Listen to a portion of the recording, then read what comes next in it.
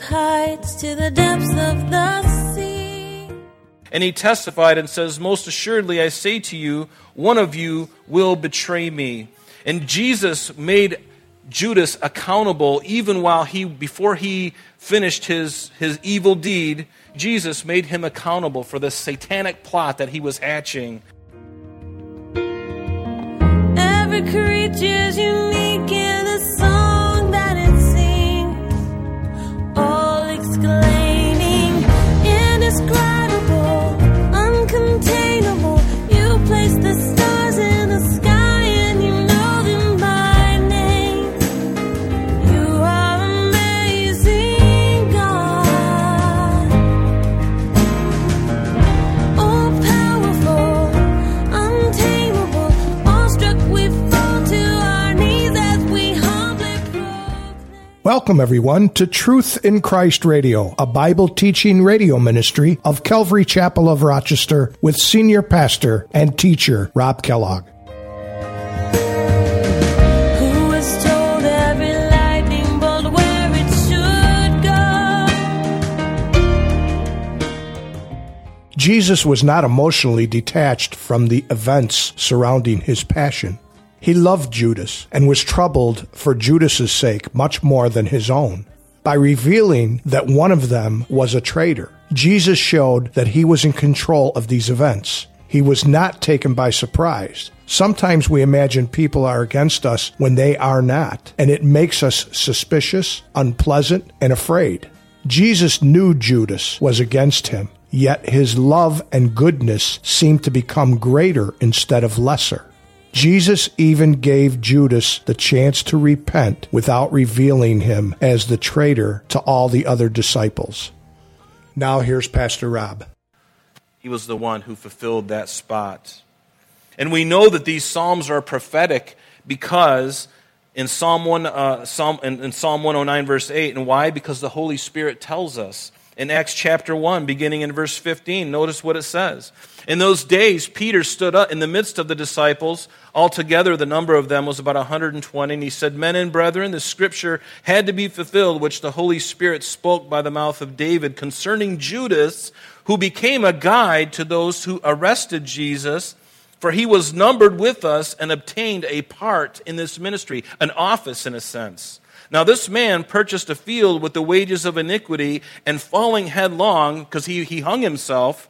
So at some point, the noose may have, whatever it was he hung himself, may have come loose or the branch broke. We don't really know, but he fell headlong and burst open in the middle. And here's a wonderful tidbit for you if you've already eaten breakfast. And all his entrails gushed out. That's kind of nice. And it became known to all those dwelling in Jerusalem, so that field is called in their own language Akeldama, that is, the field of blood. For it is written in the book of Psalms, here it is. So Luke, the writer of the Gospel of Luke, associates these things. He says, for it is written in the book of Psalms, and we already read Psalm 69, let his dwelling place be desolate, and no one live in it. And another verse, let another take his office. That was what we just read in Psalm 109. We know that those psalms are prophetic of Judas, this man of sin, this son of perdition, as Jesus called him. And you know what's interesting to me? Is the fact that the Lord allowed Judas to have the same opportunities the other disciples have. He chose him to be one of the 12, to be with him and to learn of him. He also caused him to go out 2 by 2 with the others to heal the sick and to cast out demons. Judas saw the many miracles that Jesus did. He was eyewitness to these things. And on top of all those things, Jesus, gave to Judas special honors. He was given the great responsibility to be the group's accountant. He carried the money bag and he was stealing from it, and Jesus knew about it. And he continued to let him be the treasurer. And not only that, he was made the guest of honor at the Last Supper. His seat at that table that night, he was the guest of honor. Isn't that interesting? And not only that, but Jesus took a piece of bread and he dipped it in the sop and he gave it to the guest of honor. And that's the greatest thing a guest or a host of a gathering like this could do. that was a symbol of friendship, at least on Jesus' part. It gives new meaning to the word love your enemies, doesn't it? Because in Matthew, Jesus says, you've heard that it was said, you shall love your neighbor and hate your enemy. But I say unto you, love your enemy. Bless those who curse you. Do good to those who hate you. And pray for those who spitefully use you and persecute you, that you may be the sons of your fathers in heaven. For he makes his sun rise on the evil and on the good, and sends rain on the just and the unjust. Isn't that amazing? This is such a great lesson for me, because if you're like me right now, it is so easy to get your emotions to just get riled up with all the things that are going on in our world right now, the things that are going on in politics. If we're not careful, church, we can grow hateful and spiteful, and we can say nasty things. I'm appalled at some of the things I see that Christians are saying. Appalled. And God is appalled by it too. And he's appalled, let me tell you the truth about something, about my own self. He's appalled by the things that sometimes I say privately in my own home, and the things that I'm musing on in my own heart. I'm not going to lie to you. That is the truth. That's the truth. And he will hold us accountable for those things. How much more now do we need to be loving and to be that example? See, if it were me at that table, and if you were at that table and you knew that he was about to betray you and you were going to hung and die the most painful death, and not only a most physically painful death, but guess what? Crucifixion was one of the worst forms of capital punishment. It was horrible. And then on top of that, try adding the sin of the world on your shoulders, on top of the physical pain. Now there's a whole spiritual element that none of us can imagine that Jesus took upon himself. That, I believe, was the blow from God that no one else could do. He can receive blows from man. A lot of people, thousands of people have received blows from man on the cross, but no one has taken the sin of the world. And for God himself, God the Father, to look upon his Son and look at him and say, and to walk away. That's literally what happened on the cross. He was despised. He was rejected, a man of sorrows. Right? That's what happened. Prior to the passage that we are looking at this morning, Judas had already conspired. He had already conspired. Chronologically, Judas had already done part of the dirty deed already before he even stepped foot in that upper room. It tells us in Matthew 26 that one of the 12, called Judas Iscariot, went to the chief priests and said, "What are you willing to give me if I deliver him to you?" And they counted out to him 30 pieces of silver. And so from that time, he sought opportunity to betray him. And then it gets even more spooky, because in Luke 22 it says this. It says, the feast of the Passover drew near, which is called Passover, and the chief priests and the scribes sought how they might kill him. It sounds like a great group of guys. The religious mafia. They sought how he might kill them, for they feared the people. And then notice this, underline this if you're actually opened up to Luke 22 in verse 3. What does it say? Satan entered Judas, surnamed Iscariot. He came from the town Iscariot. Many Judases, but he came from Iscariot. Satan entered this man. Not a demon, Satan himself.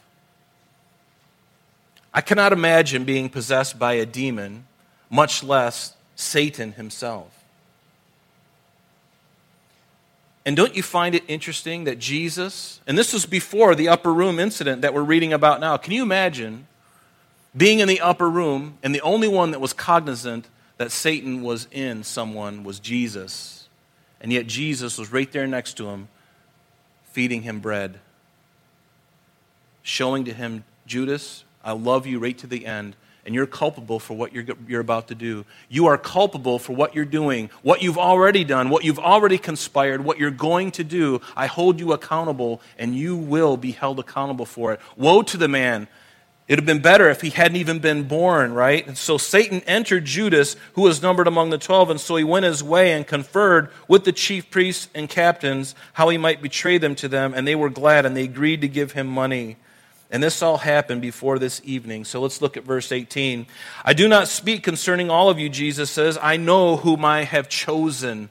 He knows whom He has chosen. The Lord knows all of us, and He has a plan for each of our lives. Just as He has a plan for those disciples in that upper room, He has a plan for us as well. Isn't that a wonderful thought?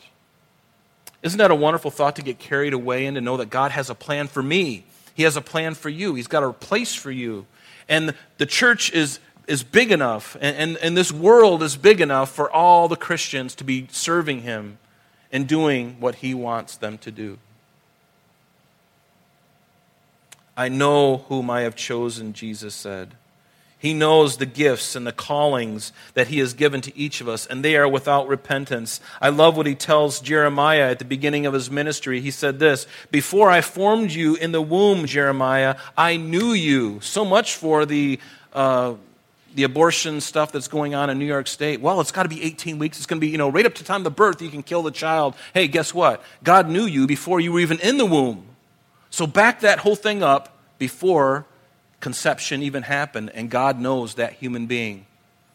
Isn't that startling? I would love for all the states in America to say, you know what, this is what we're going to do. We're going to take that verse, and we're going to stand that up in front of the Supreme Court, and they will bow to Almighty God. They will bow to Him. That scripture alone has enough power to crumble all their wicked deeds. Before I formed you in the womb, I knew you, God says. But notice, but that the scripture may be fulfilled, he who eats bread with me has lifted up his heel against me. Again, this was what we looked at in Psalm 41. And the bottom of a feet, when he says, you've lifted up your heel against me, this is one of the most filthy things, and I precluded that in the message this morning. The feet of people in this time, because they didn't have nice leather shoes like you and I have, they had sandals, and they walked around dusty, and they stepped in the mud and refuse and everything else on the road, and their feet were horrible looking. And so to expose the bottom of your feet in this culture was tantamount to treachery. It was like the worst thing you could possibly do. I mean, Emily Post would be astounded at the lack of etiquette. There's a book called Broken Bread by Jay McCarl. I would encourage you, if you don't have this book, to get it, because it talks a lot about the stuff I've been talking about the placement of everybody around this table. But one of the things he says, during one of my Israel tours, he says, I escorted a small group of friends to Jerusalem's colossal church of the Holy Sepulchre, a huge and ancient edifice believed by many to be built atop the place where Jesus' crucifixion and resurrection. I really don't believe that. I think it's somewhere else. But anyway, the central feature of this enormous church is a small rock-hewn tomb preserved in the Great Rotunda, a relic which has been revered by Christians throughout the centuries as the actual grave where Jesus was buried, etc.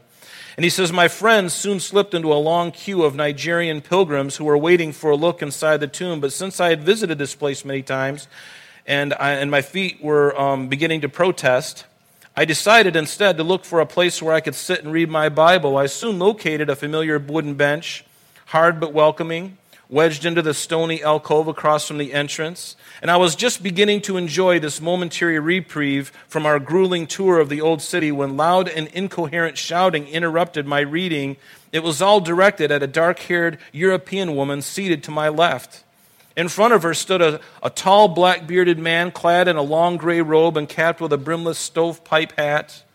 He was a priest, one of the custodians of the Holy Tomb, and he was very unhappy, railing on the woman and pointing, and neither of us recognized the strange language of the angry priest, and he made motions to him to signify her bewilderment at his umbrage. Realizing that she could not understand, the man gestured, crossing and then uncrossing his rigid arms, and then he pointed at her feet. And I looked down, he said, and I saw that she was wearing an elegant pair of black, low-heeled walking shoes, but her ankles were crossed. Her relaxed and modest pose had allowed her feet to angle ever so slightly upward, exposing the soles of her shoes. And so this is the idea behind this, and it was an affront to be in this holy place, right? I mean, a little awkward, but nonetheless, that was the culture. That was even today. There's certain places when you go into Israel, you got to wear a certain clothing, and they won't let you in if you're showing a little too much. But to lift your heel up, to expose the bottom of your foot, the most unclean part of your body in that culture,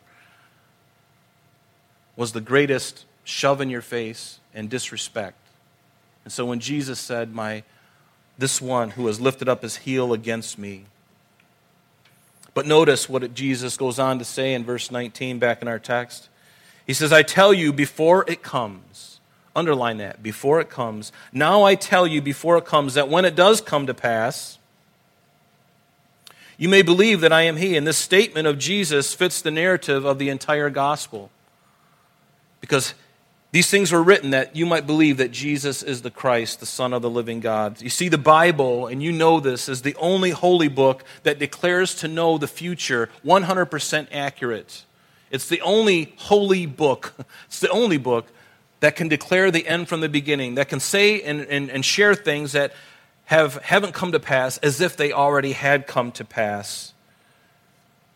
You know, Jesus and God, they live in eternity. They dwell in eternity, outside of time. He has the ability, like a blimp going over Macy's Day Parade on Thanksgiving Day. The blimp can see the end of the parade and the beginning of the parade, but the people on the ground, all they can see is the marchers and the trumpeters and the people waving the baton as they go by. They're right there in front of them. They can't see the end from the beginning, but God can. He can see that. He's eternal. And he's even much more than that because he knows every person in that parade. He knows exactly what they are thinking, where they came from. He knows every life experience, every thought, every word that will be spoken. See, this is who God is. And he tells them in advance so that they might know. And here in verse 19, Jesus is giving his disciples to hold him accountable to the claims that he has made of his deity. And what do I mean by that? In Deuteronomy, God, speaking to Moses, says, I will raise up for them, the people of Israel, a prophet like you from among their brethren. Who is he speaking of? Jesus. I will raise up for them a prophet like you, Moses. It's not going to come for many years, but I'm going to raise up a prophet. His name's going to be Jesus. I will raise up a prophet from you, like you, from among their brethren, and will put my words in his mouth, and he shall speak to them all that I command him. And it shall be that whoever will not hear my words, which he speaks in my name, I will require it of him. But the prophet who presumes to speak a word in my name, which I have not commanded him to speak, or who speaks in the name of other gods, that prophet shall die. That's a pretty stiff penalty, wouldn't you think? That prophet will die. And if you say in your heart, how shall we know the word which the Lord has not spoken? When a prophet speaks in the name of the Lord, if the thing does not happen or come to pass, that is the thing which the Lord has not spoken. The prophet has spoken it presumptuously, and you shall not be afraid of him. And see, if Jesus is who he said he was, he can tell them in advance what's coming, and it will happen. You can bet everything on it. You can bet your very life on it. Do you bet your life on this? When he says that something's going to come to pass, do you believe it? When he says, I'm going to prepare a place for you, but I'm coming back for you, do you believe that? I mean, we have to really search our hearts about this stuff because, folks, we're coming down to the end. We are coming down to the end. It's time for the Christian church to believe in this again and stop teaching sermons that are 15 minutes talking about current events. This has to be the diet. This has to be the thing. This has to be what we look for. This is the Word of God. It's not just some, Harlequin novel. And it's alive. It's alive. And we're going to read it and we're going to understand it more as we go along. And I tell you, it's a wonderful, wonderful thing to read. I'm loving it. Do you love it? If you don't love it, and be honest, if you don't love it, if it's boring to you, pray. Because listen, God wants to make it He wants to open it to you. He wants to make you love His Word. I love His Word. I can't get enough of it. I have to pry myself away from it. That's all I want to do. I want to read the Word of God. And more importantly, as I read it, I need to do it. I need to do it. It's one thing getting it in my head, but now I got to appropriate it in practical ways in my life. I want to do that. And if that's your desire too, He's going to do it. He's going to do it, and it's going to be a process. Don't get discouraged. Don't get befuddled, and don't get tripped up because He wants to do it in you as much as you. He wants to do it more than you actually do. And so He is right there with you. I love Jesus for that. I love the Spirit of God, don't you? I love that about Him. And notice in verse 20, most assuredly I say to you, he who receives whomever I send receives me, and he who receives me receives him who sent me. Do you see the wonderful unity there? the Father, the servant, and the one whom the servant is ministering to, it's all one. What a great unity that is. Enjoy the unity of Christ. Enjoy the unity of this fellowship. I pray that we all would enjoy that. Notice verse 21, and when Jesus had said these things, he was troubled in spirit, and he testified and says, most assuredly I say to you, one of you will betray me. And Jesus made Judas accountable even before he finished his evil deed. Jesus made him accountable for the satanic plot that he was hatching.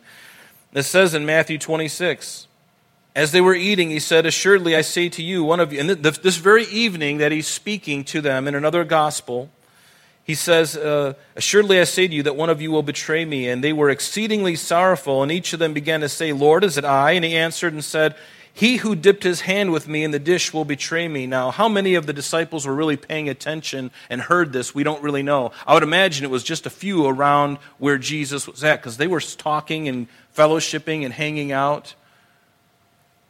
Some of them heard, but they didn't understand. And maybe they just disregarded it and continued talking. And we don't really know. It's kind of interesting. But Jesus said, the Son of Man indeed goes as it is written of him. But notice, here's the accountability.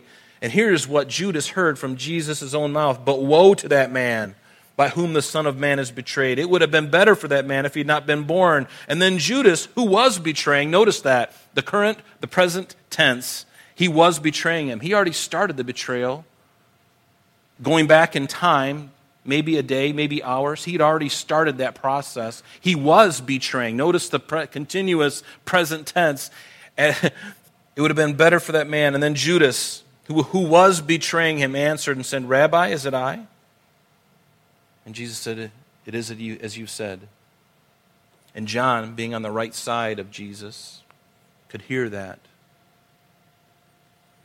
John was on Jesus' right side. Judas, the guest of honor, was on his left side. And as John was reclining up next to Jesus, he could overhear everything Judas and Jesus were talking about. That's why it's in his gospel.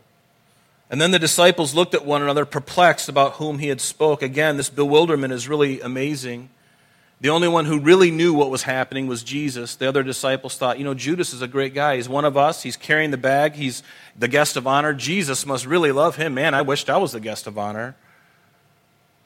So the last person they were thinking who would betray him would be Judas. And so now there was leaning on Jesus' bosom one of his disciples whom Jesus loved. You know who that was? It was John. It was John. None other than John. And we know this because this triclinium that they would be at, this table that would only be a number of inches high, it would be this arrangement as they sat around the table. John being on the left side, the very first one, the bodyguard, and Jesus being the host, right to the right of John, and then to the right of Jesus even, the guest of honor. That would be the place of the guest of honor, and that was Judas. And how could John make such a statement like this? The one whom Jesus loved was leaning on the breast. How could he make that comment? Very simply because he loved the Lord with all of his heart. He could make that comment because he loved Jesus. He loved and was willing to receive. Notice, he not only loved Jesus, but he's willing to receive the love of Jesus. Are you that type of person? Do you love the Lord, and are you willing to receive his love, even though none of us deserve it? That's all the time we have for today, but please join us next time as Pastor Rob continues our study in the book of John.